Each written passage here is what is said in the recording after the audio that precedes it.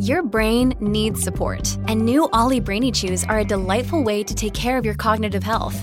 Made with scientifically backed ingredients like Thai ginger, L-theanine, and caffeine, Brainy Chews support healthy brain function and help you find your focus, stay chill, or get energized. Be kind to your mind and get these nootropic chews at ollie.com. That's OLLY.com. These statements have not been evaluated by the Food and Drug Administration. This product is not intended to diagnose, treat, cure, or prevent any disease. This episode is brought to you by Reese's Peanut Butter Cups. In breaking news, leading scientists worldwide are conducting experiments to determine if Reese's Peanut Butter Cups are the perfect combination of peanut butter and chocolate. However, it appears the study was inconclusive, as the scientists couldn't help but eat all the Reese's. Because when you want something sweet, you can't do better than Reese's. Find Reese's now at a store near you. Hello, everybody. This is Marshall Poe. I'm the editor of the New Books Network. NBN listeners like to read books and buy them. So we thought we'd tell you that right now, our friends at Princeton University Press are having a remarkable site-wide sale. You can get 50% off books, including ebooks and audiobooks, with the code 50, F-I-F-T-Y, at checkout until May 31. You can save some real money on Princeton University Press books. I encourage you to go there and check it out. Welcome to the New Books Network. Hello, everybody, and welcome back to New Books in Food, a podcast channel on the New Books Network. I'm Amir Sayadabdi, the host of the channel. Today, I have the pleasure of talking to Professor Vivian Nunn-Halleran about her book, The Immigrant Kitchen, Food, Ethnicity, and Diaspora, which was published in 2016 by the Ohio State University Press. Vivian is Professor of English at Indiana University, Bloomington. Vivian, thanks for accepting my invitation and welcome to the show. Thank you. It's my pleasure. To start off, Vivian, could you please tell us a bit about your personal and research background, please? Yes, I am a professor of English at Indiana University, and I got here many years after I arrived in the mainland of the United States. I first moved from Puerto Rico, where I was born and raised, to the United States in 1987. And I finished high school in Colorado. I pursued my bachelor's in Colorado, the University of Colorado at Boulder. And then I did my PhD at UCLA. And the job at Indiana is my first, and I liked it so much I have stayed. Oh, lucky you. Yeah. There is often a story behind every book, Vivian. What's the story behind yours? How did the book come about? Well, it was very interesting because as I was finishing my PhD, I had two small children. And one of the few things we could watch together, my family and I, was the Food Network, which was just starting to broadcast at that time. And I became fascinated by hearing how people talked about their lives through the meals they like to prepare or consume. And once I moved to Indiana, I started seeing that there were lots of memoirs that were featuring food, but also including recipes. And those became kind of stress relief activities for me to cook something out of the memoirs I was enjoying reading, to see how well I liked what the authors celebrated in the pages of their books. And that became then a corpus of works that I mined for my second book project, which is what The Immigrant Kitchen is. And in this book, you examine texts that are memoirs, but also have recipes. And you refer to this text throughout the book exactly as that, memoir with recipes. You kind of keep it very simple. You don't use terms such as, culinary autobiography or gastrography or food memoir or, foudoir, which are terms that other studies that have examined similar texts have used. And I assume the choice to keep it simple, to refer to this genre as memoir with recipes has been intentional. But what was the reasoning behind that? Yeah, it was an intentional choice. And it was partly to emphasize how all the memoirs, even though they span a range of genres, really, of topics and of narrative voices, engaged in what I would call now, I didn't have this vocabulary at the time that I was writing, but I would now call, virtual hospitality. They were opening the doors and inviting us to their kitchen or their dinner table through the recipes. And so what drove me to examine this particular set of books was the fact that I could cook along. And then sometimes I could discover that authors who talked about important meals they enjoyed at a restaurant when they were 4 or 5 years old had absolutely no way of knowing what the actual recipe the chefs used at that time were. And so I began to investigate the truth claims that authors would use the recipes to support. And it became clear to me that recipes played a slightly different role within a narrative about someone's life than, for example, photographs depicting the author at a young age or with relatives or some key moment in their lives. Somehow, when you claim the truth value of a recipe, people don't question it. And it became very clear to me that some of the authors I looked at cook, and some of the authors I examined don't, but had recipes that if you tried to make them, there's no way that you would end up with something edible or appetizing because there was some key step missing. But from a methodological aspect of the work, how did you decide whether a book qualifies as memoir with recipes? I mean, what is that all of these books have in common? And also, how does migration come in? Oh, well, that was an interesting thing. The third element there was I looked for books that were written by people who already had built-in audiences. Either they were writers already before writing their memoirs, so either they wrote fiction or plays or cookbooks, or else they were some sort of public figure that already had an audience. So they had an imagined interlocutor to whom they were addressing their narratives. Now, in terms of having the recipes, I looked for key ways in which the recipe enhanced or encapsulated something that represented a key moment in someone's life.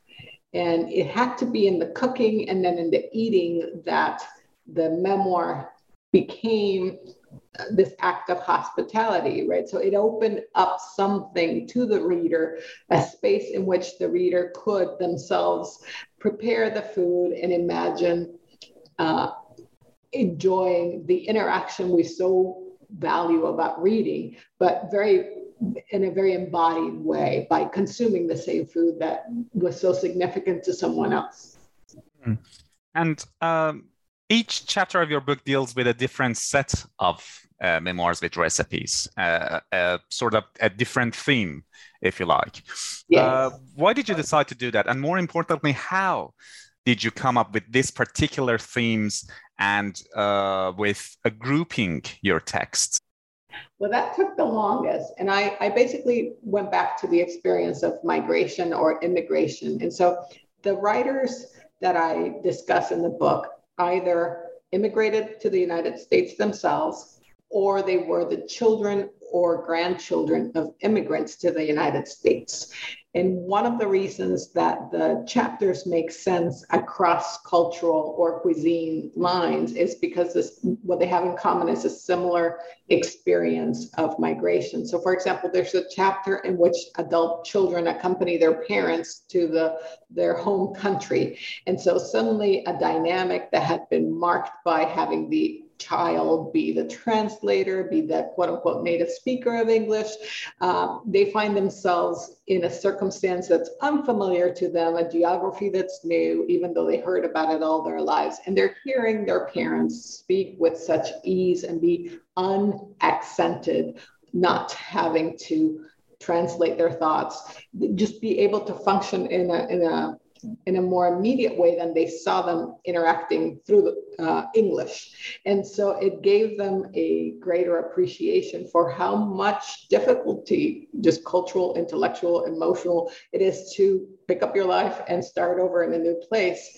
And food then becomes the way in which the parent and the child can connect at a place where the child is in the unfamiliar, not expert position.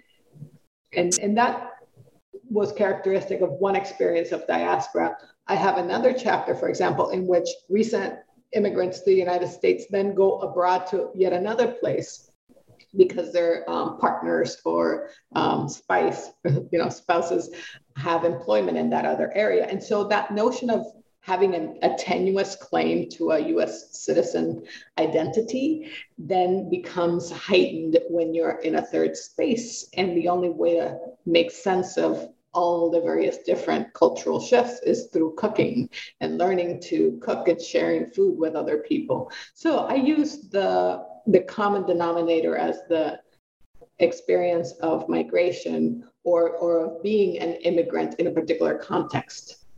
And is it why you choose to focus on the ethnicity part of the diaspora experience? Because your book is subtitled Food, Ethnicity, and Diaspora. So it would be safe to assume that ethnicity is a large, if not dominant part of your focus in the book, right? Yeah, well, it's interesting because in the United States, at least, we assume that when someone tells you they are from X country, that nationality carries a lot of weight in defining how they experience their culture that is not American. But what we know is that within different cultures, there are waves and layers of migration and identities that are more complex. So that talking about ethnicity allows for a better, more nuanced understanding of what someone thinks of their family's experience of moving, of being away from a home space, and of performing the identity that ties them to one another through the cooking and eating of food. And so, we have a memoir that's written by someone from Singapore, but they are Han Chinese ethnicity. So it's different than if they were of East Indian ethnicity and living in Singapore. So the whole point there is that just because you were born in a geographic location, it doesn't mean that tells us all there is to know about your culture or your experience of culture or your situation within a given society. So to assume that just nationality would convey how you eat or what you like to prepare would be to miss out on a lot of nuance and complexity. Indeed. And kind of a follow-up to what you just said, with the exception of chapter 1, where all the authors of the memoirs with recipes that you discuss are male authors, the majority of the works that you use in your other chapters are written by female authors. So I was wondering about the intersection of the immigrant kitchen, not only with ethnicity, but also with gender. Mm-hmm. I specifically chose not to try to artificially balance the chapters in terms of gender representation, partly because there is a paucity of food memoirs by male writers, but also because I wanted to have the common denominator be that experience of displacement or of immigration and that kind of thing. I thought it was interesting in that food as a profession is something we assume or associate males gravitate towards, and that the recognition of women is only as cooks, not as chefs. But when it comes to cooking for the family, oftentimes what we see is that a book may be about someone's grandmother cooking or someone's father's cooking, but it's written by a woman or a man. So even though the gender of the writer is something that's stated at the outset, the cooks, the ancestors, the culinary ancestors that they invoke are from a variety of genders. And so it's not necessarily predictive of their entire experience. Something like the chapter that does focus on being an expatriate tends to highlight that women are often displaced when their partners take jobs overseas. And so that's an interesting kind of dynamic. But by and large, I thought it was good to acknowledge gender, but not thematize it in the selection of text. See.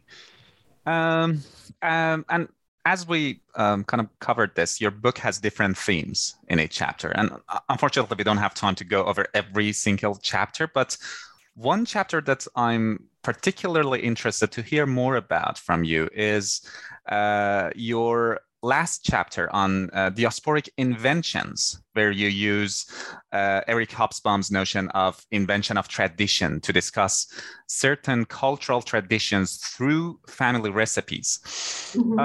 Could you tell us a bit about how these invented traditions in immigrant kitchens look like? And the reason that I'm interested in this in particular is that you begin the book by telling the story of your first Thanksgiving in America. Yeah. And you also conclude the book by, as you put it, talking turkey. Yes. And Thanksgiving might be one of the most important, if not the most important, invented tradition in the US, and one that has food at its center too. So again, could you tell us a bit about how these invented traditions in immigrant kitchens look like? Yes, I really wanted to showcase Thanksgiving because it's as you pointed out, a food-centric holiday that's secular, even though it invokes the idea of giving thanks to some higher power for the good things that have happened. I wanted to look at it in the larger context of things like Kwanzaa, which were invented, but to serve a purpose, and which incorporate food as part of a ritual of healing and affirming an ethnic identity as, you know, Black or African American, certainly Afro-descended peoples in the United States, to provide a sense of continuity and a mindful celebration of a ritual that's meant to affirm an identity that's otherwise always under attack in the United States. I also, however, discussed something as silly as the Festivus ritual, which both does and does not exist in real life, but yes. for which there are some recipes in one of the creator's memoirs. So I thought it was an interesting way of pushing the idea of what it means to have a constructed tradition, because in all traditions are to some degree invented. There's nothing natural about ritual or observance. We just all agree to participate in these things. And so the role that food plays within these observances was intriguing to me, and to see what one bequeaths down the generations, what culinary lore is important for you to pass down, even if it's not something you enjoy eating. That dissonance between what people prepare and what they actually eat in the Thanksgiving holiday still is something I continue to be fascinated by. Yes, it is fascinating indeed. And you know, that Festivus episode in Seinfeld that you talk about in the book is actually one of my favorite ones. And I have this, we have this, my partner and I have this ritual of watching that episode on Christmas Day. And my partner actually has a t-shirt that reads Festivus for the rest of us.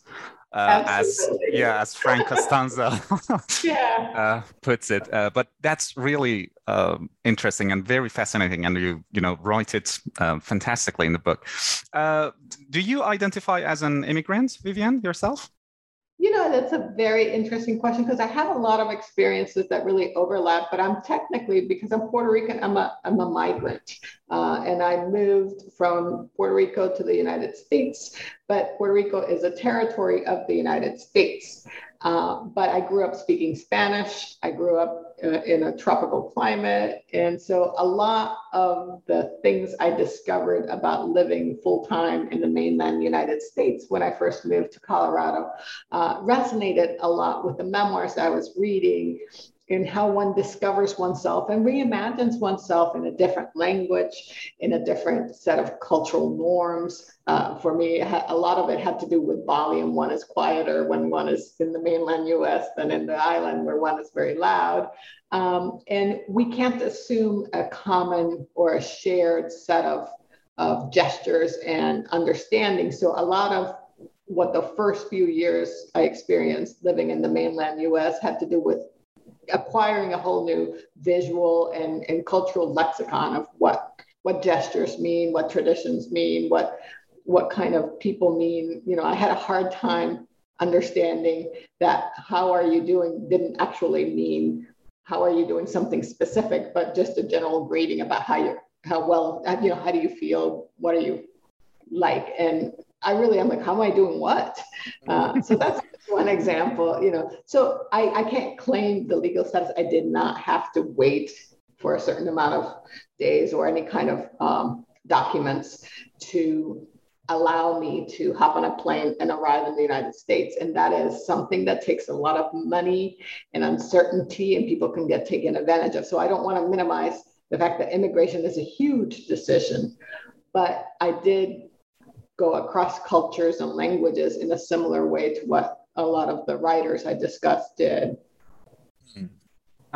There's obviously a lot more in the book, and I encourage listeners to pick up a copy. But before we wrap up the interview, I'd like to ask Vivian whether you're working on something right now, or are you thinking about doing research on a particular topic in the near future?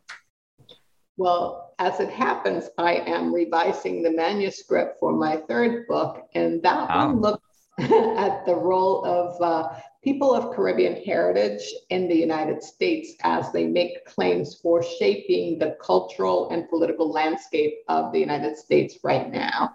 So it has chapters on political biographies, on young adult fiction, on musical theater. One of the texts I spent some time discussing is the musical Hamilton. So just the fact that people from a variety of Caribbean backgrounds, Anglophone, Francophone, and Hispanophone, are making a claim to being active contributors to American culture as it's unfolding right now is exciting to me as a Caribbeanist, and it's something I wanted to explore in more depth. And when should we expect to read this really exciting project, Vivian? Hopefully late 2022. I'm turning in revisions in February to my publisher. It's also Ohio State University Press, and hopefully you'll have it by the end of 2022. Okay, hopefully. You're not thinking about writing your own memoir with recipes? Not yet. One of the ironic things I should point out is that after writing Immigrant Kitchen, I began having all sorts of food allergies. And so I'm trying to get used to what I can and can't eat at the moment. But I love memoirs as a genre. So if I can find something in my life experience that I think other people would benefit from knowing, I'll try my hand at it.